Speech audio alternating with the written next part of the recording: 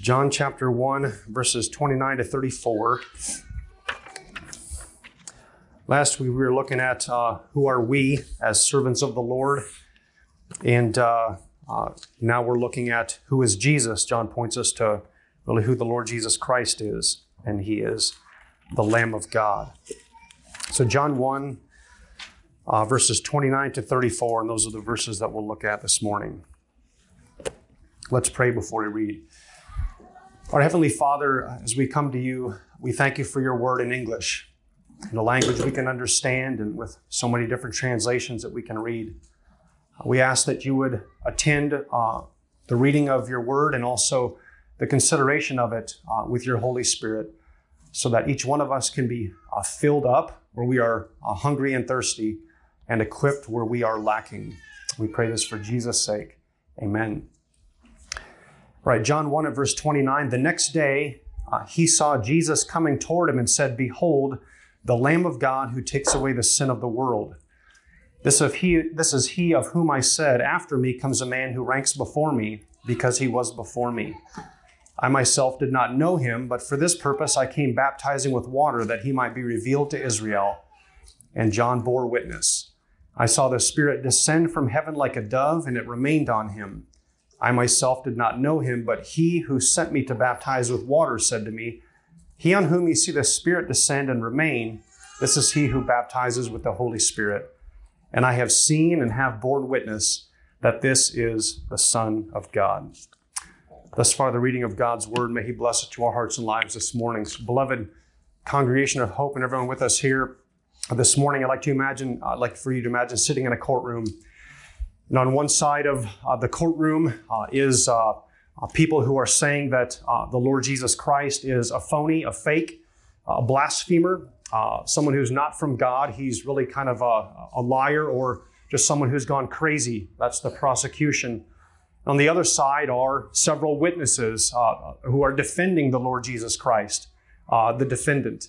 And they are giving testimony, validity as to whether or not he's true, he's real, he's the Messiah that everybody's supposed to be looking for. And the first witness that's called into this courtroom is actually John the Baptist. So he walks up to the stand and he takes a seat and he's asked, can you prove to us that Jesus is the Christ of God? Prove to us that this is the one we're supposed to be looking for and the hope of Israel, the hope of the world. And so John begins his testimony. We're going to spend most of our time in verse 29, but I want to look at verses 30 to 34 in light of John's testimony. And he says, in light of verse 30, this is he of whom I said, after me comes a man who ranks before me because he was before me. The first thing I want to say to this court is that Jesus was born after me, but he actually comes before me. And he was born after me, but he's actually more important than I am.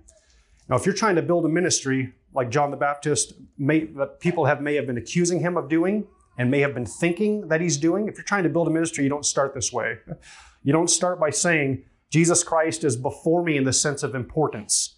Or you don't say Jesus Christ is eternal, even though he was born after me, because again, that would just blow people's minds. They wouldn't necessarily follow your ministry after you say these things that probably sound crazy to the minds of the Jewish church of his day.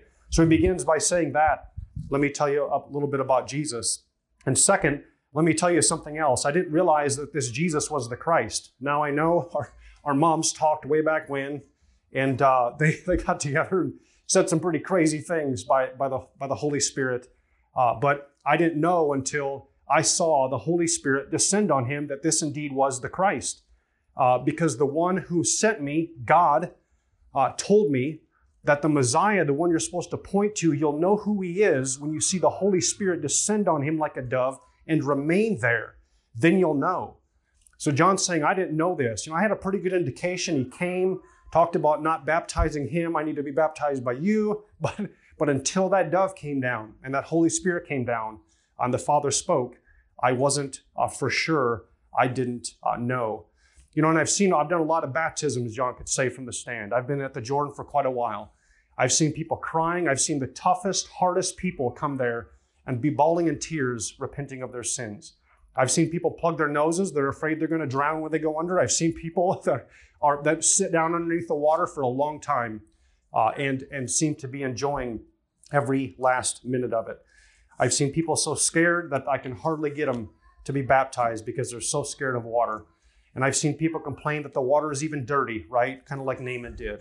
But I've never seen, in hundreds or thousands of baptisms, I've seen a lot of stuff, but I have never seen the heavens part and the Holy Spirit come down and rest on somebody like a dove and the Father speak, "This is my Son whom I love." I have never seen that. And so that's why, and so John would say, that's why I said, "Behold the Lamb of God who takes away the sins of the world," because that's the one. I've never done a baptism like that. This has never happened before. I can tell you, there's the Christ. God told me to point to him when he comes. I'm the voice in the wilderness. I'm crying out, there he is. Behold the Lamb of God. And I want us to spend the rest of our time really in light of John's testimony, looking at verse 29 and just picking it apart. Because this is the utterance John makes when he sees Jesus. And he's going to repeat it again. We'll notice that next week, Lord willing. This is the first time he's really pointing to Jesus and giving us a portrait of the Lord Jesus Christ. The first thing John wants us to know about the Lord Jesus Christ, John the Baptist, is that he's the Lamb of God who takes away the sin of the world. So notice with me just 5 things. A first of which is this: behold the Lamb of God. Now, behold is a word which means to look at, be enraptured by. You could argue even stare. It means to take a long look at something and just consider it. Don't pass by it quickly. Don't just glance at it, but take a long, hard look. And behold is a word of conviction. Remember, John's out with hundreds or thousands of people. Great crowds are around him being baptized. And so if John raises his voice and cries out, "Behold," in other words, "Hey, everybody, take a look," he's not going to do this in order to embarrass himself. He's going to be very sure of what it is he's calling people to look at. And so John's really confident. Here's the Lamb of God who takes away the sins of the world. He's drawing everybody's attention to the Lord Jesus Christ. He's going to make sure that he's not wrong about this. If we're ever going to point people to Jesus in the same way, beloved, we have to have this sort of conviction that John had. And it can be something that we might take for granted, but let me ask you a few things.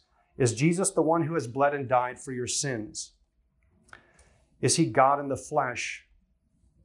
Does he have the authority to judge on the last day? Does he hold the keys to everlasting life and everlasting condemnation? Is knowing him the single most important thing for every human being in all the world? What do we say about these things? Do we answer yes to those things? Is that our conviction that knowing the Lord Jesus Christ is the most important thing for every human being? It was John the Baptist's conviction. His conviction is, look, everybody, you got to take a look at this person right here. Look at him. He's the Lamb of God who takes away the sins of the world. Nobody else is as important as Jesus is. John picks him out of the crowd and says, here he is. Because his conviction is that this is the Lamb of God. Beloved, what are our convictions regarding this? I was convicted years ago. John Stott wrote Our Guilty Silence, and in it, he mentions this. One of the main reasons for our silence is that we lack either a thorough knowledge of the gospel or a conviction about its truth, or both. There can be no evangelism without an evangel, no mission without a message. And then he goes on to quote a Buddhist monk who said, it looks as if Christianity has reached the stage in adolescence when the child is slightly ashamed of his father and embarrassed when talking about him. I think that captures something that we might undergo. At least I know I myself have inklings of that too. That to point people to the Lord Jesus Christ means we have to have enough conviction to actually point people out, because they might not accept him and our lives might be difficult. And John the Baptist had this conviction, and we need this conviction as well. Not embarrassment, not being ashamed of the gospel, but like Paul saying, I'm not ashamed of the gospel. And I'm going to tell everybody else about Jesus, and I'm going to point people to him. How is this with you? I'm asking the same of myself. Secondly, I want us to notice, behold the Lamb of God. So first he draws attention, behold, and then mentions this Lamb of God. And throughout the redemptive history, there's been a lot of lambs. Remember, John the Baptist is an Old Testament prophet. He's the last of the prophets. He's the greatest. And he talks about Jesus as the Lamb of God. And people have spilled a lot of ink regarding what lamb he's referring to. Is this the Genesis 22 lamb, the ram caught in the thicket that saved Isaac, that was in place of Isaac? Is this the Exodus 12 Passover lamb that the blood was shed and the Israelites came out underneath that blood that was spread on the doorposts? Is this Leviticus 4 lamb and the lambs that were offered for sin offerings all throughout redemptive history? Is this the Isaiah 53:7 lamb that was led to the slaughter and didn't say a word? Which lamb is it? I think what many people conclude is that what John's talking about is just he's the lamb of all the lambs. He's the fulfillment of all the lambs that ever lived in the entire Old Testament. This is the lamb to end all lambs. And it's not a lamb taken from someone's field. This is the Lamb of God. This is the lamb taken from heaven. Jesus isn't the lamb picked out by human hands. God picked this lamb. This is not a lamb belonging to a shepherd. This is a lamb belonging to God. This is a lamb who is God. John says, behold, there's the lamb from God. Not a lamb of God, but the Lamb of God. Here's the one we've been looking forward to. Finally, we can be done sacrificing when this lamb is sacrificed. Finally, we have the one whose blood will finally spill in place of all the blood that's spilled from the other lambs. And I want to mention thirdly, or have us look at thirdly, so behold, he's drawing our attention to Jesus. He's calling him the Lamb of God. And then thirdly, he mentions this is the Lamb of God that takes away the sin of the world. I want to focus in on that word sin. So what the Lamb has come to do is deal with sin. In fact, to take away the sin, but first to deal with sin. The word here for sin is just the word to miss the mark. It has to do with missing a target. I got a rifle and was really anxious to get this thing sighted in. I backed up all the way to 100 yards and shot once. And the paper didn't move. It was a massive target. I was thinking, well, maybe the scope's off. Maybe I'm just that bad of a shot, which could very well be. And so I took a second shot thinking maybe it went through and the paper wouldn't move. Again, dead aim, right at the target, nothing hit. Finally, I took a third shot and I walked down and I thought I had hit it. I thought, you know what, it's going right through the paper and I'm just an excellent marksman. And I walked down there and to my surprise, there's not a mark on the paper. It looked just like it did when I hung the paper up there, 15 minutes earlier. And this missing the mark is the exact same thing, beloved. We can try and try and try, but the scope's off or we're messed up. And we can try to please God and obey him, but we're broken. There's something going on. Our motivations are broken. Our wills are broken. Our hearts are broken. Our emotions are broken. Our thoughts are broken. And so try as hard as we can. We can aim at that target day in and day out. We can go through thousands of rounds of ammunition and we're not hitting the target. That's what sin is. So we can try as hard as we want, beloved. The world around us can try as hard as it wants. Every human being can. No matter how hard we try, we're not going to hit the target of perfect obedience, the bullseye, perfection. It's not going to happen. Our scope is that far off, but also we are just that broken. We have a problem hitting the target. Christianity deals with sin. I know this isn't something popular.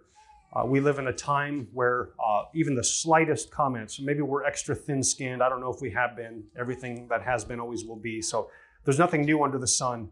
But maybe we're a little more thin-skinned than a generation ago. We don't like to talk about sin. And actually, back in 1938, the same problem existed. H. Richard Niebuhr, in his book, The Kingdom of God in America, has this famous quote, you've probably heard it, that he was critiquing liberal Protestantism for their view of atonement, for their view of God, for their view of sin. And he wrote that a God without wrath brought men without sin into a kingdom without judgment through the ministrations of a Christ without a cross. That wasn't a compliment. What he's saying is this, we've stripped Christianity of everything that's important of it. God doesn't have wrath anymore. We don't sin. There's no judgment in the kingdom, and we don't need Christ on a cross. All that is just example stuff, but not necessary for our salvation. What he's arguing for is a return to many things, one of which is simply a definition of sin or the talking about it, the reality of it. The religion that we profess, the Savior that we believe in, does not allow us to tell men and women and to believe for ourselves that we just have a few character flaws, that we just need a little better training, a little more information, and then everything will be right with God. Our religion, beloved, Christianity, the Bible teaches us that we are so utterly broken, God couldn't do a rehab on us. He couldn't rehabilitate us saying, hey, just come in here. You've got actually some really good qualities. I need to heighten those and work on the weaknesses, and you'll be good to go, and I'll be pleased with you. And we're so broken, God says, actually, the old man has got to die. But I got to send my son in your place. We need a whole new you. That's what sin does. We can't rehab the old you. It's so broken, we need to make an old you, a brand new you, and kill the old. That's what the message of Christianity is. That's what sin has done to us. And that's how dire of a condition we are in by nature. So that we need a lamb to come down here and do something for us. What does this lamb do? The fourth thing I want us to look at, behold the lamb who takes away the sin of the world. The word take away has to do with seizing control or taking by force. So for the lamb to take away our sin, he has to grab it, bear it, and walk away with it. He's got to come get it, lift it off of us, and to go bear it by himself. That's what it is to take away sin. Now, you wouldn't think that taking poison away from a child would be that hard. But if you lace that poison with ice cream, all of a sudden it can be very hard to take it away. Beloved, that's how hard it is for us to admit that we have sin which needs to be taken away by somebody else. Because sin, by nature to us, tastes like ice cream so many times. It tastes good. We don't want to let go of it. We don't want to admit that we have it. We want to think that we're actually doing pretty good. And yet John says, look, we've got sin. There's a lamb. He's from God, and he'll deal with our sin by taking it upon himself and taking it away. For any of us who might think, I know none of us here do, that we can deal with sin, Spurgeon mentioned this, the heaviest thing in the universe is sin.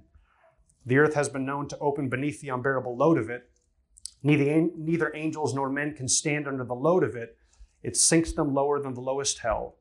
When sin was laid upon the Lamb of God, he bore it, but he sweat, as it were, great drops of blood.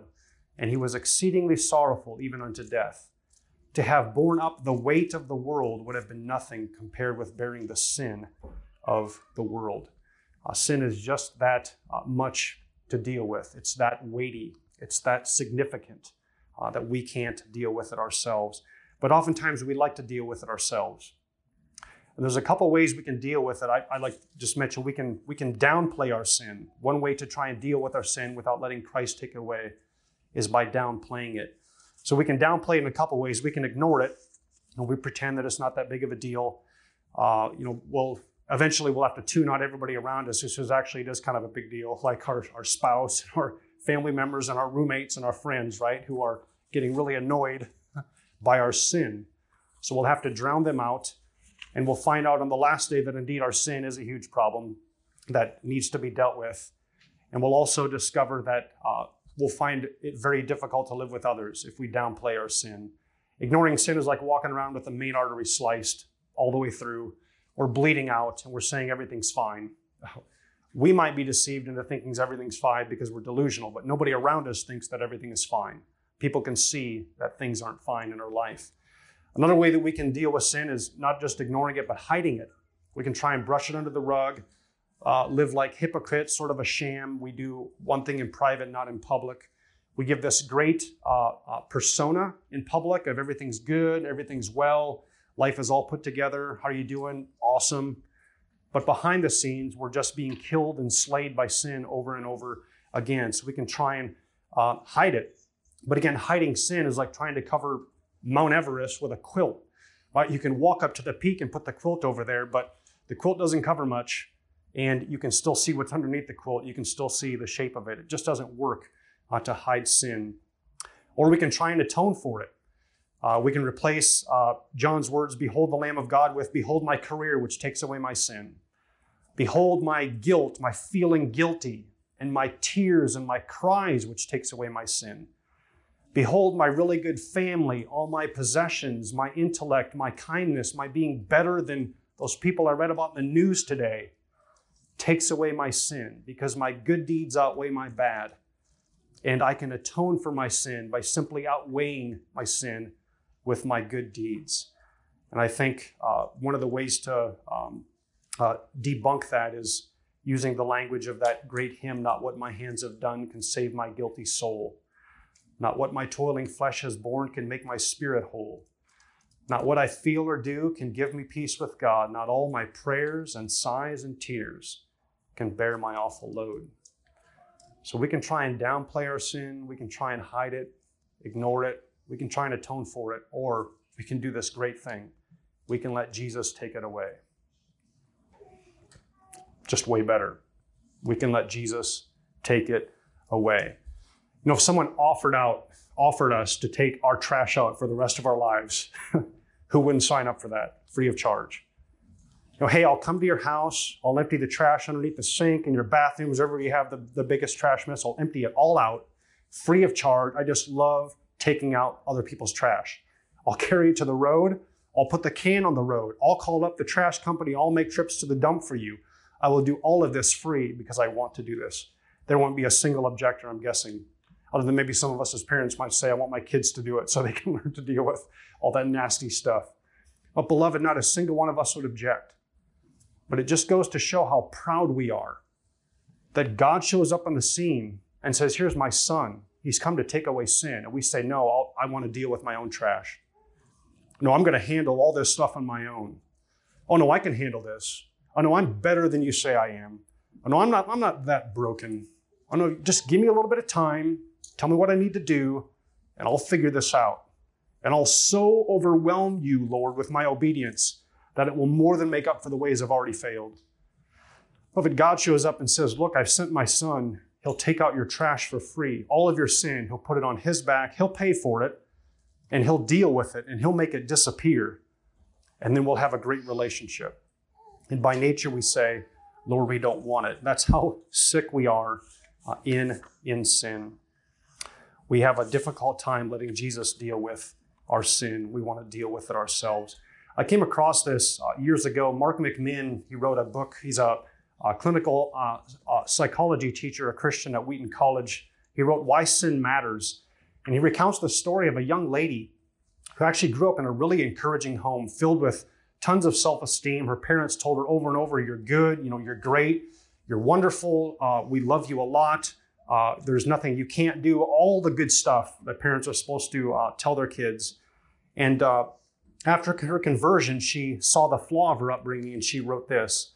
Somehow deep down, what this was written about her, somehow deep down she always knew that she was not quite as great as her parents thought she was. She knew there was an intrinsic need for healing, an inner darkness, a moral decay, which was also part of her character. As she ventured into the teenage traps of promiscuity and drugs, she felt like an imposter, as if no one could know about her true self, or else they would stop loving her. She didn't need another self-esteem button or sticker to wear around the house. What she longed for was authentic awareness of her good and bad qualities, and love that was big enough to embrace her regardless of her sin. When she turned to God as a young adult, she found that what she had been longing for, one who knew every dark corner of her soul and still believed her to be worthy of love, forgiveness, acceptance, and grace. Self-esteem and positive self-talk could not meet her deepest need. A sound theology of sin and grace was her only hope. In other words, her parents tried to hide her from her sin by ignoring it or downplaying it. And she didn't find hope and healing until she actually looked at her sin straight away and let Jesus take it away from her and redeem her. And something else I think might be helpful as we look at Jesus taking it away, we need to undergo the humiliation of having someone else take our punishment. This is maybe one of the hardest things for us to grasp, even as believers. John Stott, in his book, The Cross of Christ, quoted Emil Brunner, who said, all other forms of religion, not to mention philosophy, deal with the problem of guilt apart from the intervention of God, and therefore they come to a cheap conclusion. In them, man is spared the final humiliation of knowing that the mediator must bear the punishment instead of him. To this yoke he need not submit. He is not stripped, absolutely naked. That's what Emil Brunner said, and Stott commented on that. But we cannot escape the embarrassment of standing stark naked before God. It is no use for us to try to cover up like Adam and Eve in the garden. Our attempts at self-justification are as ineffectual as their fig leaves. We have to acknowledge our nakedness, see the divine substitute wearing our filthy rags instead of us, and allow him to clothe us with his own righteousness. Nobody has ever put it better than Augustus Toplady. Nothing in my hand I bring, simply to your cross I cling. Naked come to you for dress. Helpless look to you for grace. Foul I to the fountain fly. Wash me, Savior, or I die. Let me just conclude that point with this. Will you let Jesus take away your sin? Will we stop justifying it, downplaying it, ignoring it, hiding it, trying to atone for it, and just let Jesus take away our sin? It's glorious. It's refreshing. It's the only thing that can bring us true joy, to know that he doesn't just to know that he won't just take it away, but that he came to do just that and wants to do it. He signed up to do it for you and me. That's amazing grace. Truly glorious. And then finally, behold the Lamb of God who takes away the sin of the world. So just that, of the world. So for John the Baptist, he believed Jesus was the solution for the whole world. This isn't saying that Jesus paid for the sins of everybody in the whole world, because it would make no sense that anybody would go to hell. If someone's sins are paid for, they don't go to hell. What he's saying is this: Jesus is the solution for every sinner in the entire world. It doesn't matter where you live. It doesn't matter who you are. And John the Baptist's ministry is proof of that. He's not in Jerusalem in the temple courts baptizing. He's not standing in Jerusalem baptizing. He's several miles away, dozens of miles away in the Jordan River, out past, Jewish country, baptizing anybody, telling him, look, anybody who wants to come and repent of their sins, I'll baptize you. So even his ministry is proof that this Savior, Jesus Christ, isn't for a select few in the church, isn't for a select few who might not be as bad as the others, but is for every single individual in the world. Every single sinner in the world needs the Lord Jesus Christ and can be saved by his blood. In other words, this salvation provided by God is not a private Jewish salvation or a Roman salvation or a Greek salvation only. It's salvation for every one of us, including Pelaites, including everyone who lives around here, Iowaites, including United States of Americans, including Ethiopians, including Chinese, including Kenyans.